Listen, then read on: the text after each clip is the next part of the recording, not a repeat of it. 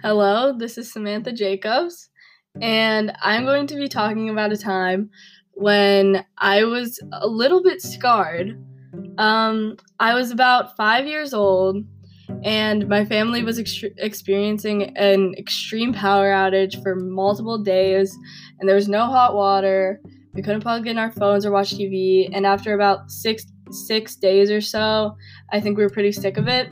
So my family decided to go on a small trip to Indianapolis with also like my grandparents and my cousins, and that also live in the same neighborhood, so their power was out too. And we stayed in a hotel so that we could like see the area and like have fun in Indianapolis. And then we did a couple of fun activities there, from what I can remember. And as we neared the end of the weekend, we decided to go to this little carnival, and that was kind of like a farm area too. And it had a small roller coaster and a couple of other rides. My sister and I were planning on going to the carousel for one of our last activities of the day, and we assumed our cousins were coming too. But they were a little bit older than us, and when I heard Oscar was going to the roller coaster, there was no changing my mind that I was going to ride it too. Even though I had never actually been on a roller coaster before, I was set in going on the roller coaster, ditching Lucy, my sister, and so then I just decided to take this risk. I remember being a little bit nervous as we got on the ride, but I don't remember really thinking it through.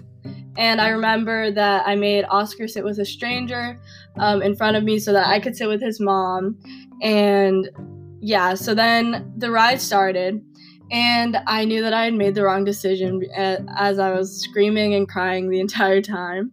Afterwards, I didn't really want to be in a car or on a bridge with in a car, or even on like a curvy road in a car.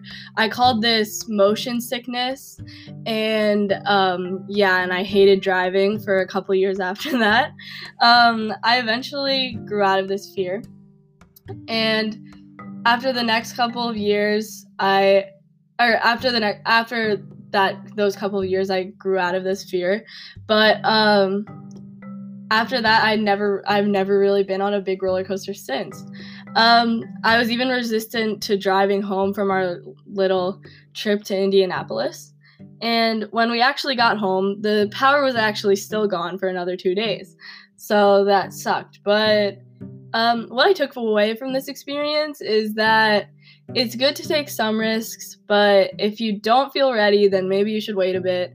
And I think that if you're going to take a risk, that you should really just think it through, be prepared for a bad outcome, and, not be scarred, or, not expect the possibility that you could just not like what you're about to do.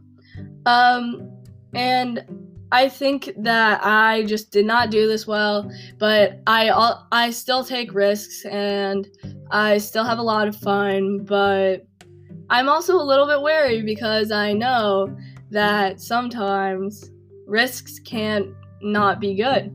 So I also think that this experience showed me that I shouldn't always follow what everyone else is doing, that I should make sure that I'm doing what I want to do.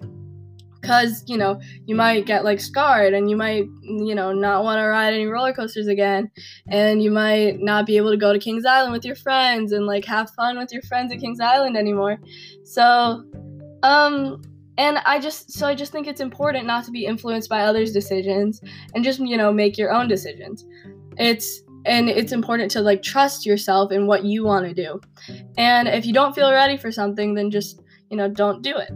And, I think that this was just valuable for me to learn at a young age. But yeah, so it was pretty good.